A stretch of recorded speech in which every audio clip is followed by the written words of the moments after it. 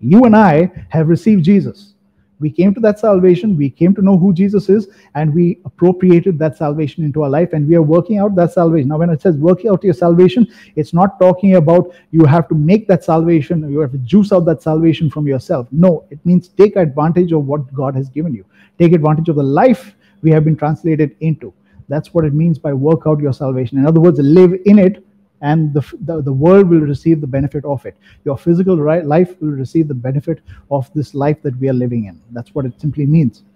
When it says we are set free from sin, it's talking about being completely acquitted of anything that keeps us away from the life of God. So today we are actually set free to live by the leading of the Spirit. We are set free to live by the Father's love. That's what God has done. I mean, we need to take advantage of everything that the Father wants for us. We should never be subject. He has. Let's go by this one very simple principle, okay? Nothing must compel us to do anything except the love of God. The only thing that must compel us to do something is the love of God. And it's not a blackmail thing, okay? Most of us think, oh, God loves us so much. How can I have to do something for him now? That is not what God is saying. Okay, God is not saying that, as I see how much I love you. Now, because I love you so much, you have to do this for me. Now you're my servant. That's the mindset that goes behind that kind of a thought process, right? We are not supposed to think that just because God loves us, we have to do something for him. No, he's not saying that. Love of God compels us because we are one with his love, so we react accordingly.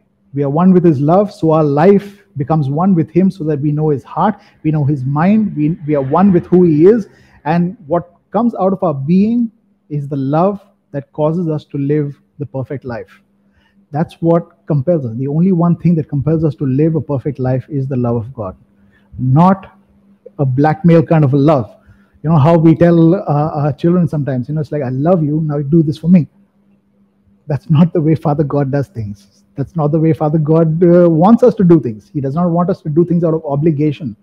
Obligation is not heart. Obligation is works, and God doesn't want us to live out of works. Again, it was for freedom that Christ has set us free. Now, I like the fact that freedom is actually a process. It is a process of growth. We have to come to understand what freedom is. It's not something that, it's like it just happens overnight.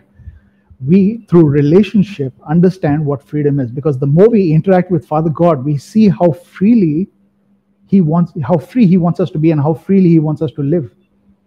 That's true freedom. Not the kind of obligation freedom that we have understood, because this kind of a mindset has come from the world. It has not come from the heavenly realms, and it has definitely not come from Father God. God wants us to live the way he wants us. He wants us to adopt his heart towards creation, towards people, and to our own lives. He wants us to understand life from his heart, from his perspective. That's what he wants, right? There is no urgency about anything in the kingdom. We must never be bound in our mind with anything.